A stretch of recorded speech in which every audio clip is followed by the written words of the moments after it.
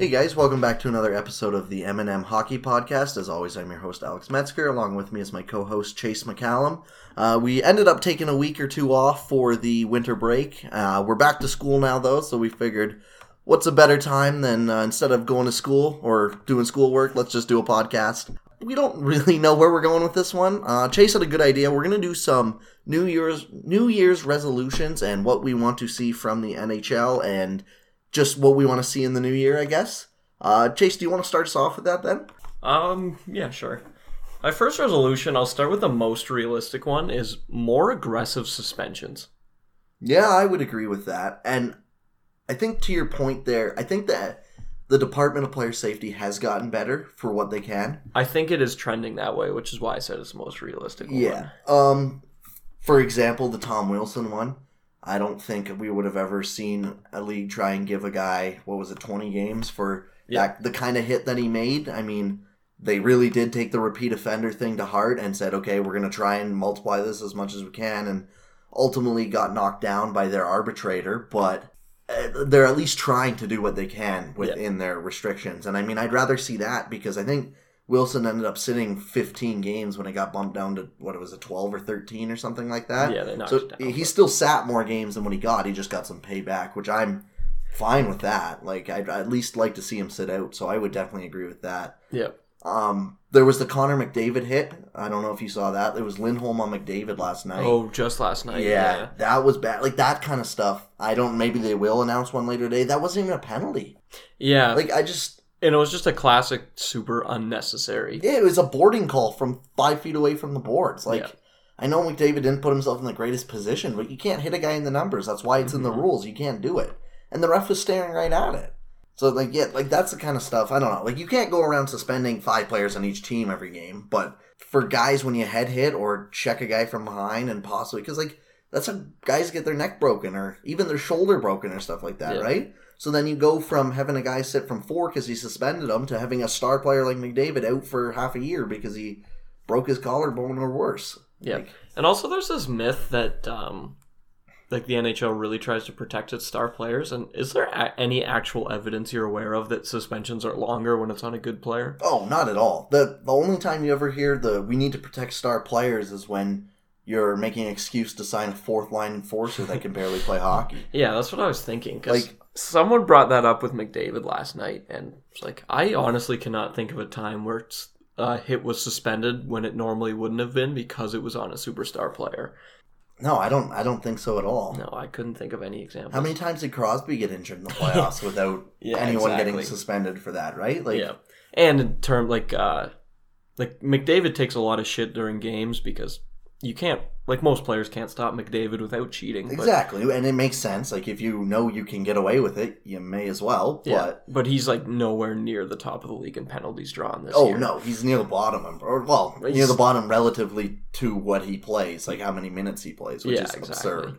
Yeah, and I think there is definitely, to that, you're obviously not going to be able to call everything. No. Because you're not going to be able to put the Oilers on a 40-minute power play, but at the same time, stuff like that needs to be called. I get not calling a little hook or a little slash on the leg or whatever, but when you get sent face first on the boards, I don't care if that's Connor McDavid or some fourth-line guy who just got called up from the AHL, that needs to be a penalty. Exactly. At least a penalty. Yeah. It's just a dangerous play. And I don't think he got hurt on it, but you shouldn't be... I guess I'll go with one that has to do with suspensions. You shouldn't be suspending people just based on whether they got hurt or not. I completely agree. It should be the intent, not the outcome. Yeah, when you see vicious plays but the guy gets up right after, I would be okay with, massive suspensions on those plays. Exactly, because you know what he was trying to do. Yeah, if you're intentionally headhunting a guy or sending him neck first into the boards or whatever, that should be a suspension whether the guy gets up afterwards or actually breaks his neck. Exactly. And again, I go back to minor hockey, and I know it's not the same, but they even have rules there that it's if you say you're going to tomahawk chop a guy over the head, if you go if you wind up behind your back and then go most of the way but stop right before you hit his helmet, it's still a suspension. You will still get 8 games for that for attempting to injure a player because you did the motion and they know what you were trying to do. Or if you hit him over the head but he didn't get injured or something like that, you're still going to get all the games that you would have if you injured the guy. Yeah. It's the same penalty. And I think it should be in the same type of way in the NHL if you can Like, if you can see that he was clearly trying to injure the guy, like he leaves his feet and dummies a guy in the head or from behind, that should be, whether the guy gets up or not, that should be a suspension. Yeah.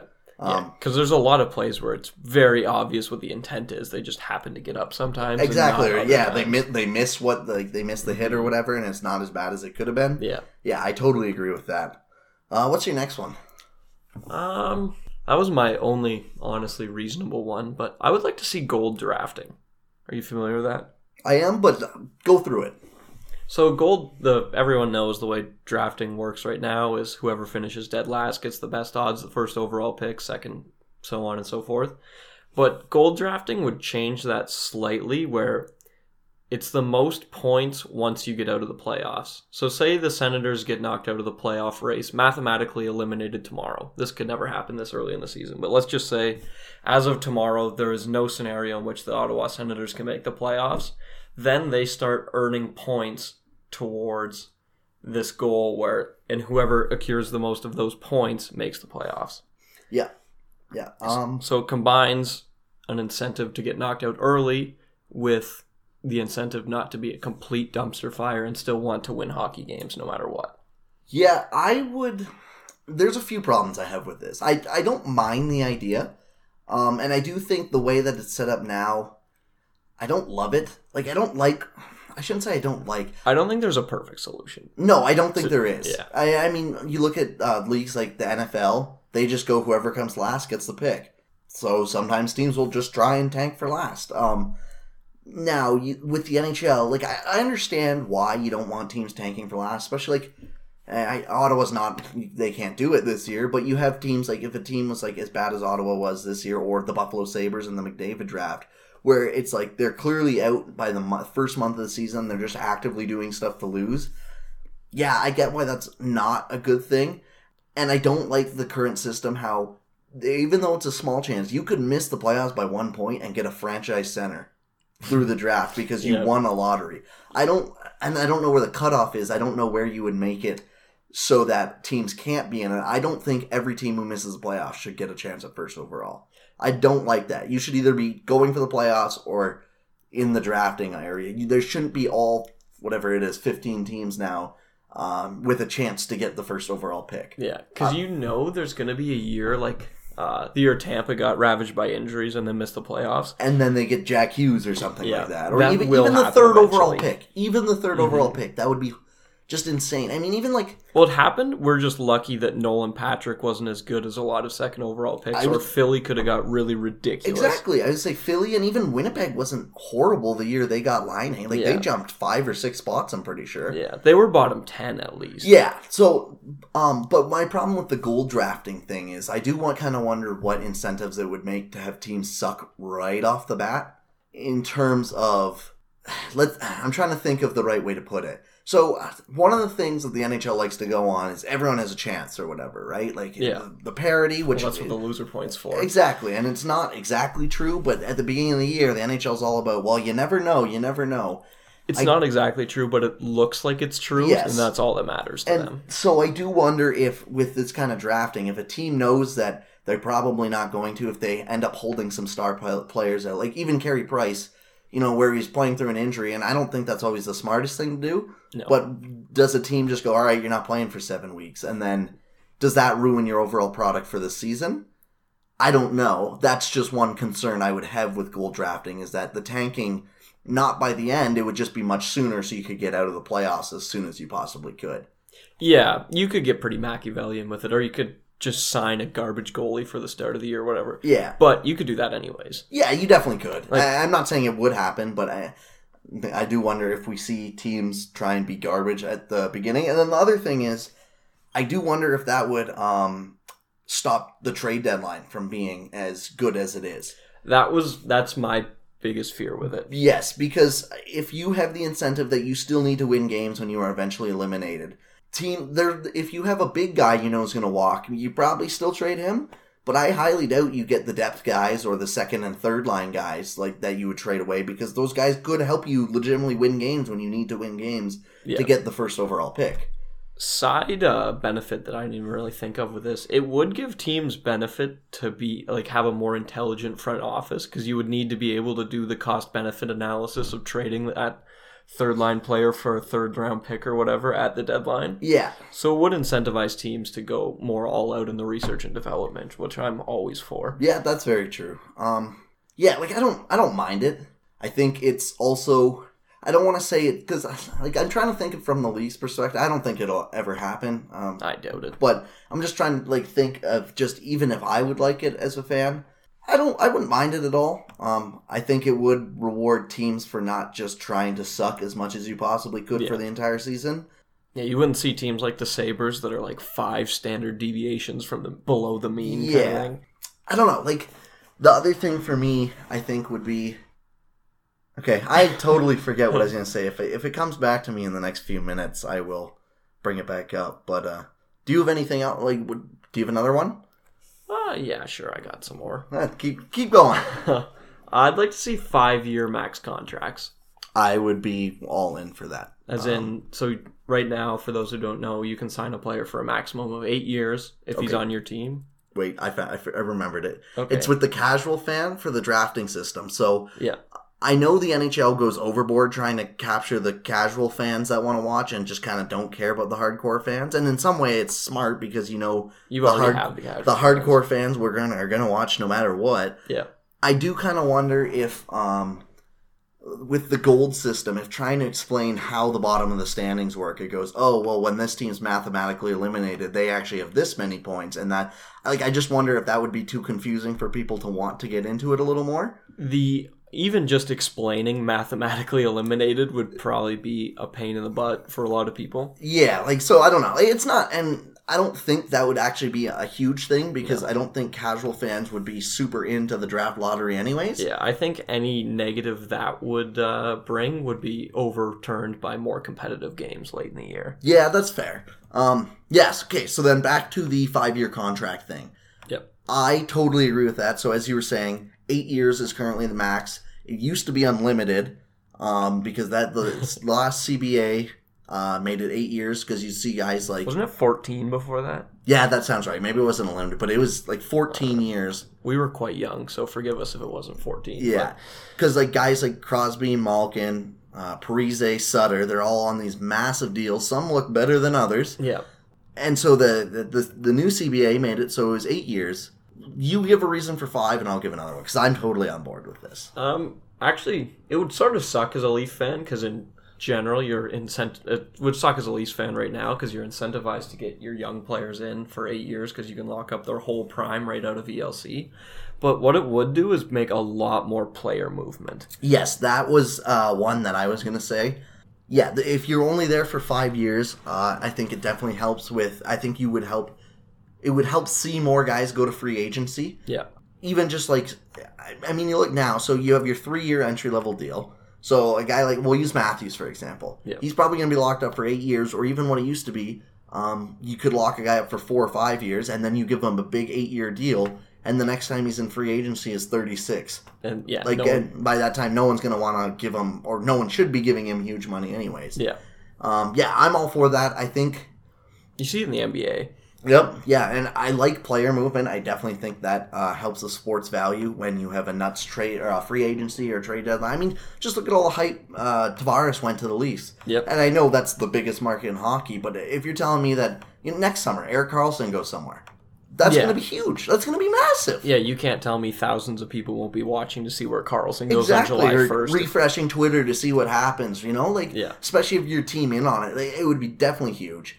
The other thing I think it would be good is maybe not another analytically thing, but you would stop seeing so long of contracts to just horrible players that are going to turn out bad. Yes, it would save teams from themselves. Yes, which maybe wouldn't be quite as fun, but at the same time I think could actually keep up the fun if you're someone like you and me. Yeah. I do want to see the league go more analytically. However, it is still hilarious to watch Peter Chiarelli trade for 2 horrible defensemen and lock up a guy like Chris Russell long term because he can. Yeah, like as fun as the Seabrook contract is to make fun of or whatever. Like I would like to see changes from that, and so I think 5-year deals would save. And You look at the John Carlson deal. I mean, he's having a much better season than I thought he would have this year. But 8 mil? 8 by 8 was what he got? 8 by 8, yeah. That's going to be so bad in 5 to 6 years. By right? year 6 of that deal, Washington will have been wishing it was a 5-year deal. And maybe he just goes to LTIR or something like that. But I do think 5 years would save teams from themselves in some cases. And I think that overall would be better for the sport. Less money tied up into horrible old players means more money going to the good players that deserve it, and more money you can put back into your team, and the team can be better, and the overall product will be better. Yeah. So. Yeah, and it would, to your point about the players, it would help. Like, John Tavares was making $5.5 million up until this year, despite the fact that he's worth way more money than that. Yeah, and I get he has the option to take a lesser term deal because of that, but I mean... Yeah.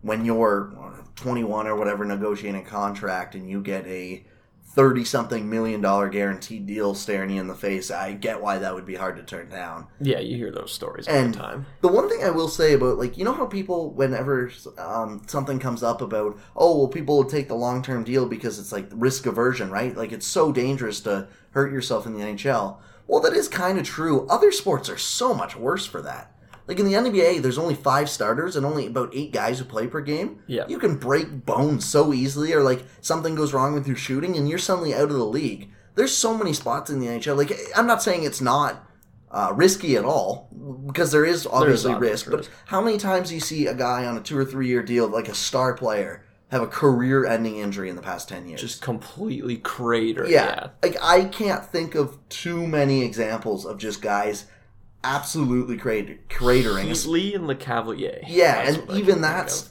probably that's about 10 years ago now, right? Like, in the past 5 or 6 years, I don't think we've seen too many just legitimate stars crater. I mean, and then there's some guys, obviously, like Louis Eriksson, who had just a bunch of concussion problems, or Rich Peverley, who died on the bench.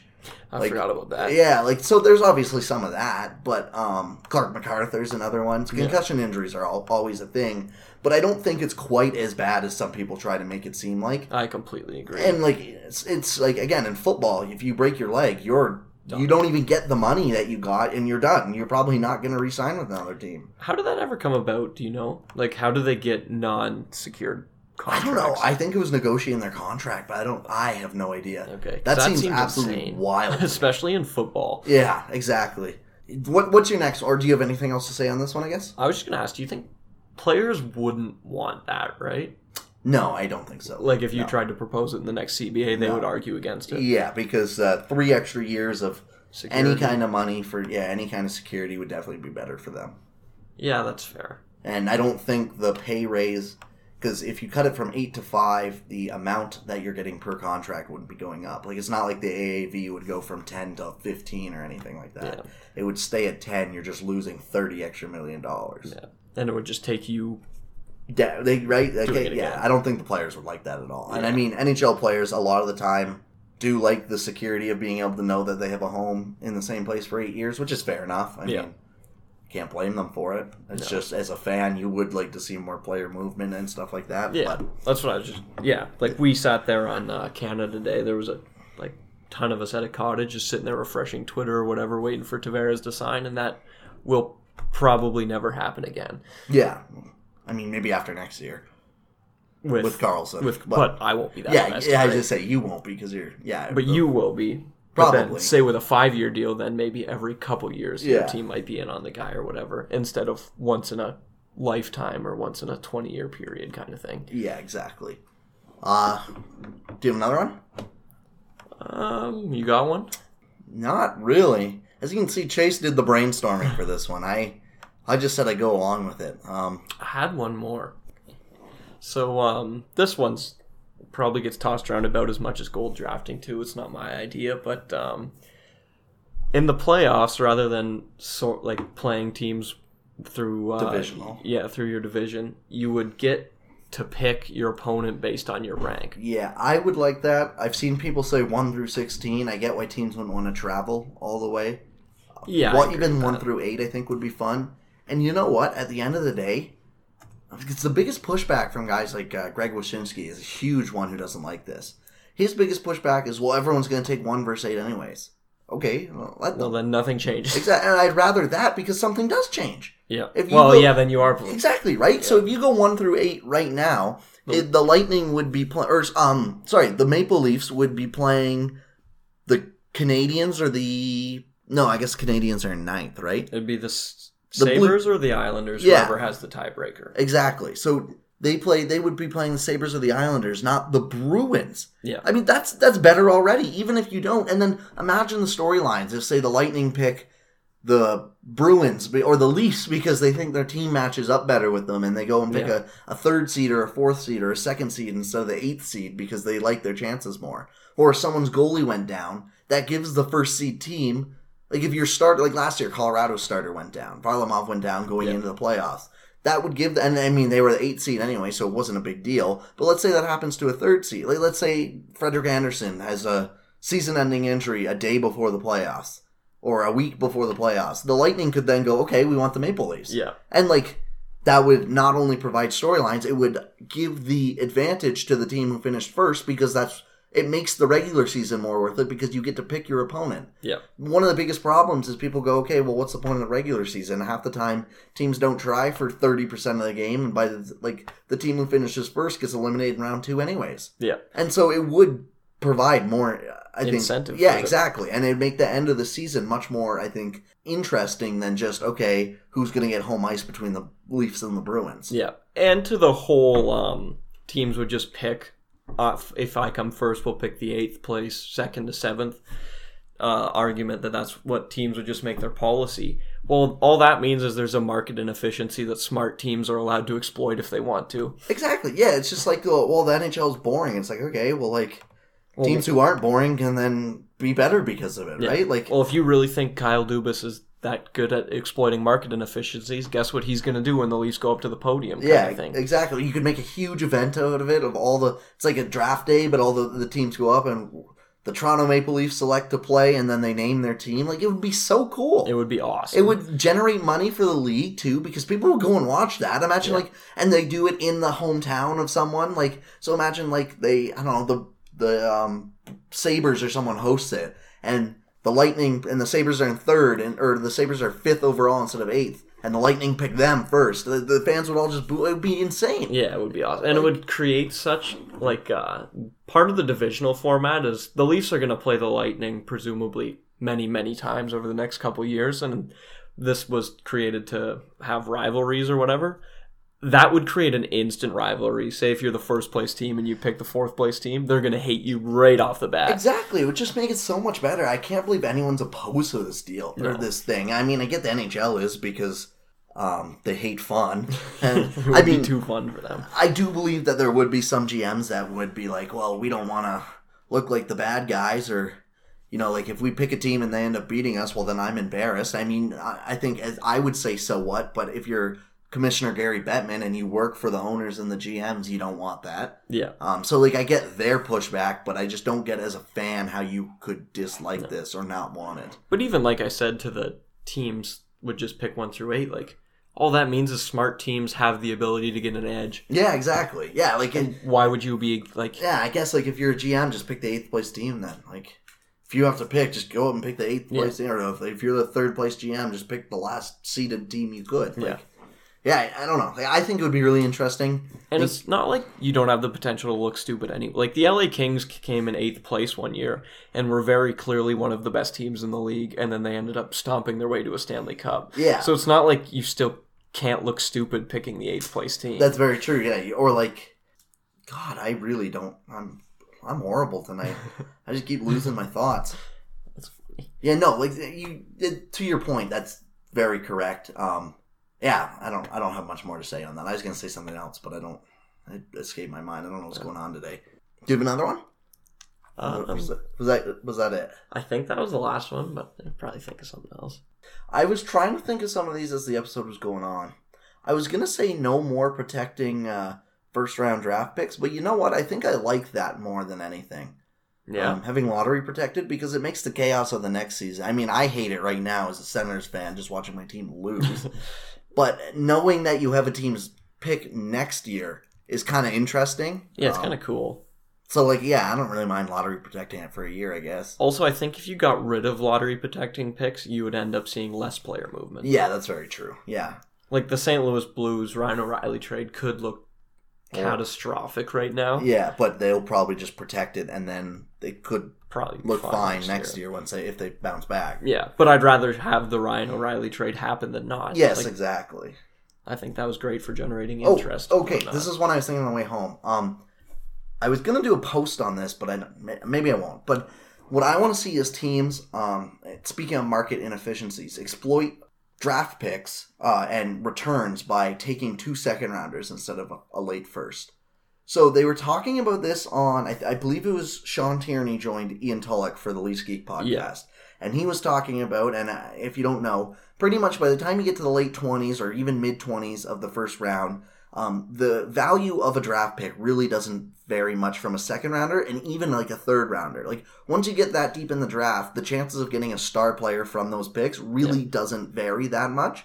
So what I would like to see is, what happens is people see a first rounder and they go, oh wow, that's sweet. But it could be the 28th overall pick compared to a second rounder. They go, and it might be the 36th pick, right? So the value between that's really not much different. And I do kind of wonder what more you could get from that. So like, I kind of want to see teams if they are selling. So let's say Ottawa trades, I don't know, Mark Stone, for example. And instead of asking for a first, a really good prospect, and a third or something, they ask for, if they could ask for 2/3, 2 seconds, and a really good prospect, if that would be worth more value from a team who's going for a cup run. Yeah, I had something similar to the draft pick thing where I looked at just star players, and basically after the top 3, it falls off aggressively. Yeah. So I would love to see teams start doing this. Yeah, I think you could definitely, especially at first anyways, I know the public perception of it wouldn't be very good, but I mean, imagine you could pick up, I don't know, say you could pick up the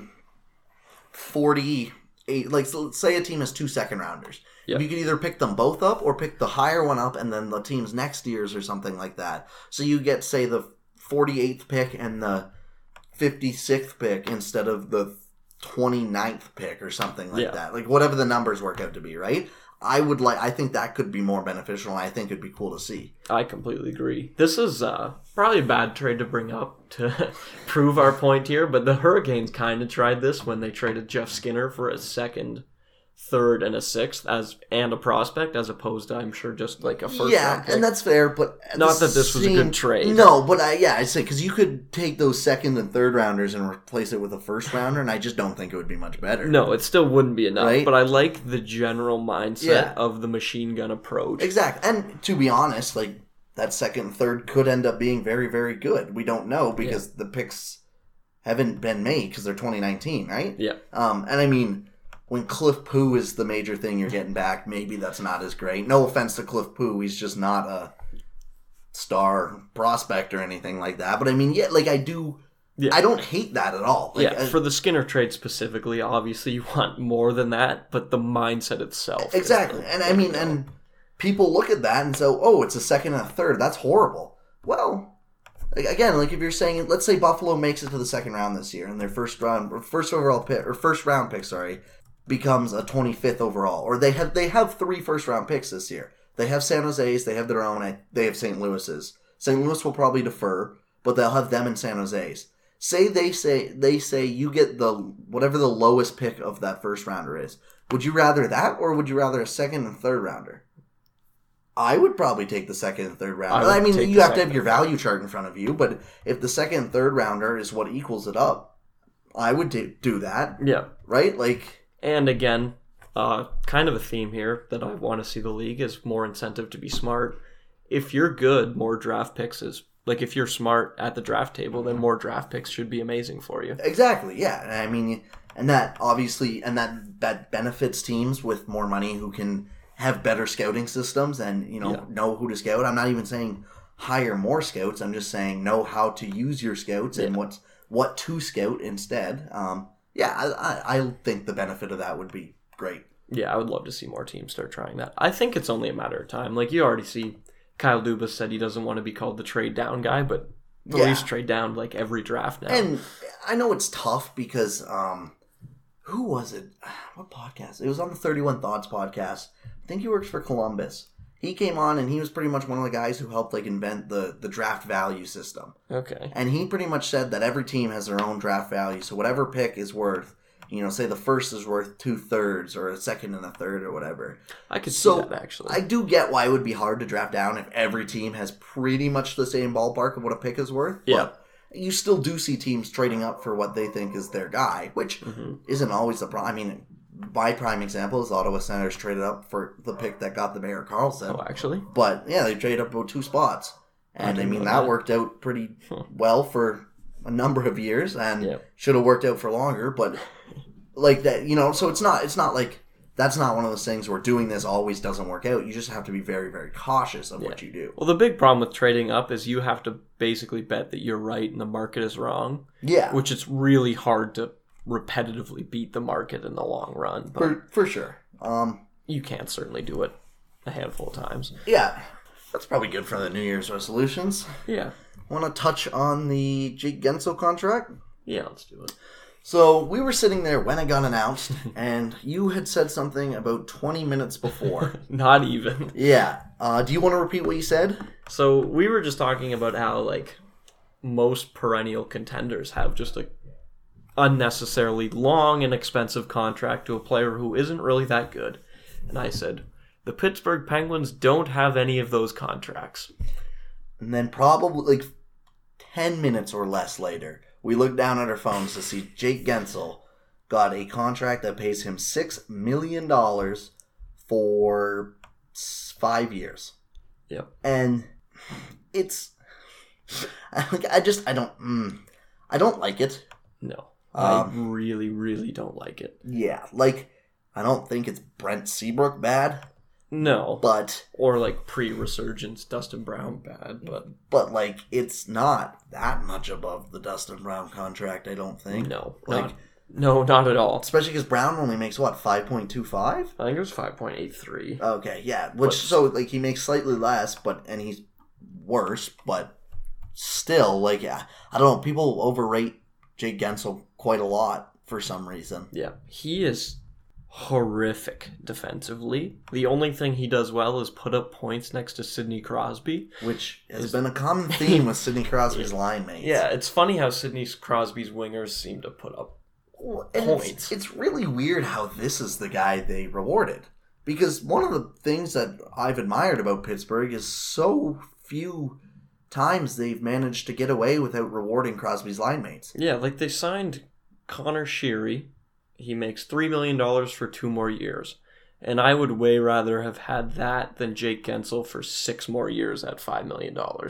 Other way around. 5 years at 6. Oh, right. Yeah, but, yeah, and it's just like, even like, I don't know, like, I don't remember what Chris Kunitz made, but they moved, when it was time to move on from Chris Kunitz, they moved on from Chris Kunitz. I mean, like, just in general, like, I can't, there hasn't been, like, if you look at this roster, there isn't too many guys that are being paid because they're not actually good hockey players. They're just Sidney Crosby's wingers. Yeah. And that's always a good thing that I've admired, that they've been able to stay away from that. Yeah. And it's just so odd that Jake Guentzel's the one that they decide to die on the hill for. Mm-hmm. Yeah, it confuses especially me a lot. Because it's not like they don't have a replacement for a guy like him. Like, I know when you're a contender so often like that, your prospect pool tends to run dry, but like, they still have Sprong, don't they? No, they just traded Sprong. Oh, right. But they had Sprong. They could have what I replaced him in their system. Yes.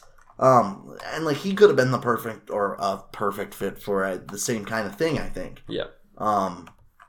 So yeah, like, I'm very confused on why he was the one who they decided to go and sign for a long-term deal. I just don't get it. I mean, maybe you just truly look at it as, okay, we understand that Crosby and Malkin are really only going to be elite for 2 more years, and then once they start to even go to very good, we're probably screwed.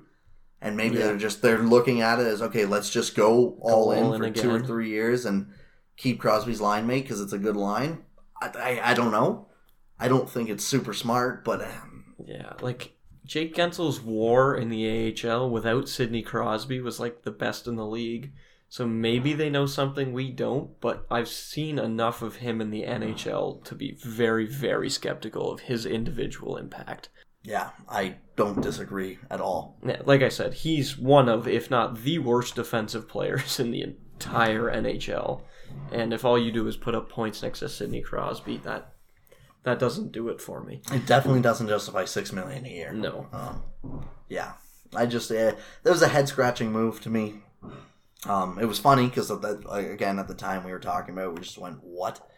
It was perfectly timed for our conversation about how they haven't overpaid Sidney Crosby's wingers, but yeah, I just figured we should bring it up. I mean, Pittsburgh's been a team that has really turned it on again thanks to some regression, and which we expected, but in the NHL it's always weird. They don't have 80 goaltending or whatever the heck they started with. So that always helps. And Sid was pretty unlucky last year, but he is absolutely killing it this year. Yeah, and I think even at the beginning of the year he was pretty unlucky, right? So it'll be interesting to watch them. I do kind of wonder what they'll do at the deadline. I think they could definitely use a defenseman. Yeah, I agree. What team couldn't, but they could really use a defenseman. I guess, David Schlemko could be a fit on their team. He might make too much money. That's what I was about to say, because one of the problems is he still does make $2 million next year as well. If only they didn't pay Jack Johnson. Yeah. They could actually afford David Schlemko. Yeah. Because, all right, should we move? Well, let's do the deadline real quick. I just don't know who else they would sign. Some forward depth, I guess, would be nice. Just pad the third line. You could never go wrong with forward depth. Yeah. So David Schlemko got put on waivers today. By the time this podcast is out, he'll very likely either be on a new team or in the minors. I think he'll be claimed. I think he should be too. So Habs fans on my Twitter, anyways, hate him. Every Habs fan I've talked to just doesn't like him very much. Yeah, and no one likes him. I just can't understand why. Maybe it's an eye test thing, but I do have trouble trusting the eye test when all the numbers on him have him as like an elite third pair defenseman. Yeah. Which doesn't sound like much, and maybe the thing comes down to $2 million is too much for that. But I can't imagine playing Jordy Ben is a better option than David Schlemko. No, or Brett Kulak. Yeah, I just don't know what you're going to do with that extra $1 million in cap space that you got when you're the Montreal Canadiens next year. That's the thing. I had some people saying, "Oh, maybe he makes too much." Too much for Montreal? I mean, no, they have a better team than I thought they would, but they're not a true contender, and I don't see that changing next year. Yeah, and they have $8.8 million in projected cap space. Exactly. So maybe if they're going to make a spill at Erik Karlsson, but if that's the case, then just buy him out. When the time comes, if you really had to, or trade someone else, right? I just don't understand. I don't know. A lot of people that I've talked to don't like his actual play, which I just found very odd. I find that really weird. Because I was looking earlier, I think he's at about 57% in Corsi for percentage, which puts him at about 4.32 rel, which on the Montreal Canadiens is very impressive because the Montreal Canadiens are a very good possession team. Yeah, strong relative numbers on a good team. Yeah, he's at about 51 expected goals, which is a little under the rel, or negative rel. But, 51 is still fine as well, right? One of their problems, I was talking to one of my buddies who's a Habs fan, and he was saying one of the biggest problems is Julian uses him too much, and he is the third most used defenseman at all situations. He played on the power play over guys like Victor Mete, which that's probably pretty inexcusable in my opinion. Probably not the move. No, but at 5-on-5, he plays the fifth most, and he has some of the best possession numbers on the team. I don't see how that's a guy you should be trying to get rid of. It's a guy you should be talking to your coach and saying, hey, maybe don't use him on the power play. Or if he's not a great penalty killer, don't use him on the penalty kill. But, he seems like the ideal third-pair guy to have, aside from the $2 million. And the thing I find... I'd pay $2 million for a good bottom pair. Yeah, or the thing that I find really weird, it's not like Montreal doesn't have a shortage of money. Why couldn't you trade him? Imagine how... You, retain half. That's what I was supposed to say. Imagine how nice he would look at $1 million for a year and a half to a contending team who needs a depth defenseman. Maybe they're just hoping that he doesn't get claimed so they can call him up later in the year if they need him. Maybe. But, I guess. That just seems I just don't know why you couldn't find a trade for him if you really didn't want him on your team. Chris Weidman just went for a third round... Chris Weidman just went for what people consider an NHL defenseman in Alex Petrovic and then got waived right away. Are you telling me you couldn't find anything for Shumko? Exactly. To Petrovic quickly. Did they not say that they wouldn't trade him for Nylander? Maybe. They protected Petrovic, and that's the reason they lost Marchessault and Smith in the draft. So. Yeah. Yeah, I think they did a couple pretty sure that ago. was the report, and then he's getting traded for Chris Weidman. But yeah, I don't know. You would think there's room for David Schlemko on an NHL team somewhere. I would assume so. Then again, Brandon Peary can't find a job, so... That's another thing I just don't understand. I mean, what does that guy have to do? He's, And, I get he went down because he was waiver exempt, and Vegas didn't want to lose another person, but... It's been multiple organizations now that he just can't keep a job with. Anywhere. He's first in the league in primary points per hour right now. Yeah, not that would continue, but still that would warrant a another look, it's just right? He scored what? I think it was 7 points in 9 games or 9 points in 7 games? I don't know. He's got 5 on 5 points in 80 minutes, which is pretty impressive. Yeah. He's just it's one of those things where he had 9 points in 7 games with the Vegas Golden Knights this year. Yeah. And he couldn't... And they sent him down. Yep. It's one of those things where it's I get why you're trying to, manage your roster or whatever. You don't want to lose assets for nothing. But when you get a tryout like that and you have a guy who clearly killed it, I have a hard time believing that you should be sending him down. Yeah, even if you kind of figured that he'd be back up within the week or something, so his primary scoring rate, or his just goal scoring rate, using last year's parameters, is 8 standard deviations away from the mean. Yeah. You don't do that without a ton of luck, obviously, but his shot rate's still good and everything. That should be a guy that you give a shot to, not send down. Yeah, I guess you don't want to lose Valentin Zykov, who's 4 years younger. You could lose Ryan Carpenter, though. Yeah. Ryan Reeves is still playing on this team. Yeah, exactly. Ryan Reeves will never score that many goals that fast. Pierre-Edouard Bellemare. Yeah. This team really... They're not a bad team. They don't look that impressive on paper to me. They look very average. Yeah, the top of their lineup's fine. Pacioretty, Stastny, I like both of them. Carlson, Smith, Marchessault. You can't complain with that line. Yeah. I mean, on defense, they just kind of have... Well, they rely on that. Theodore Schmidt. And then you have Holden, McNabb, Englund, Merrill, and Hunt.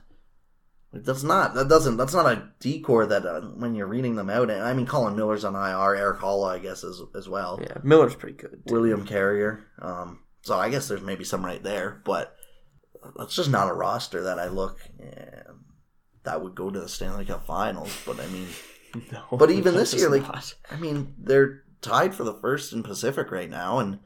As much as we like to clown on the Pacific Division for being awful, because it generally is, the bottom of it is real bad, they're higher than the Central right now. The Central's been the bad one this year. Yeah, and I mean, I kind of expect that to change, but still, Flames, Knights both have 56 points, Sharks have 53, Ducks have 45. On the other side, Jets have 54, Preds 53, and then it drops 48, 48, 43. So, yeah, it's like if I said that the Golden Knights found some luck at the right time and they went back to the Cup Finals this year, I don't think it would be the most unrealistic thing. No, I could see it. They get in the 1 seed and they play a Stars or a Wild or a Ducks team or something like that, and then they go and play one of the Knights or one of the Flames and Sharks, and the Sharks gets more bad luck or something like they had last year. I mean, that's all it came down to, really. I thought the Sharks should have won the series last year. Well, everybody's a hot goalie away from a series win in the playoffs. Or 12 crossbars away from being eliminated from the playoffs. And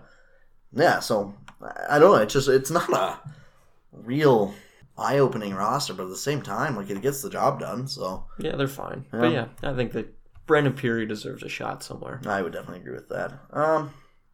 That's all I got for this week. Yeah, pretty much. It's about 45 minutes. We hopefully should be back on a weekly basis. I know we keep saying that, but I'm hoping once school gets back in, we can start getting to a routine now. It was a pretty busy few weeks off for us. Yeah, I mean, we went from having exams to not doing anything but drinking and watching the World Juniors every night. That's all right, though. I think we both kind of need the time off after the exam schedule. And, now school's back. Hopefully we get back in the routine of things. And we should have some more nights off, I think, just where we're able to get together and record a podcast. So hopefully we're back to weekly. As always, you can follow me on Twitter at NHL Sends and stuff. You can follow Chase at CMHockey66. You can find us on any podcast listening app and check out my work at lastwordonhockey.com. Chase at... Just check him out on Twitter. I don't remember the website. I don't even remember our blog's name. No. Yeah, thanks for listening, guys. We'll see you guys next week.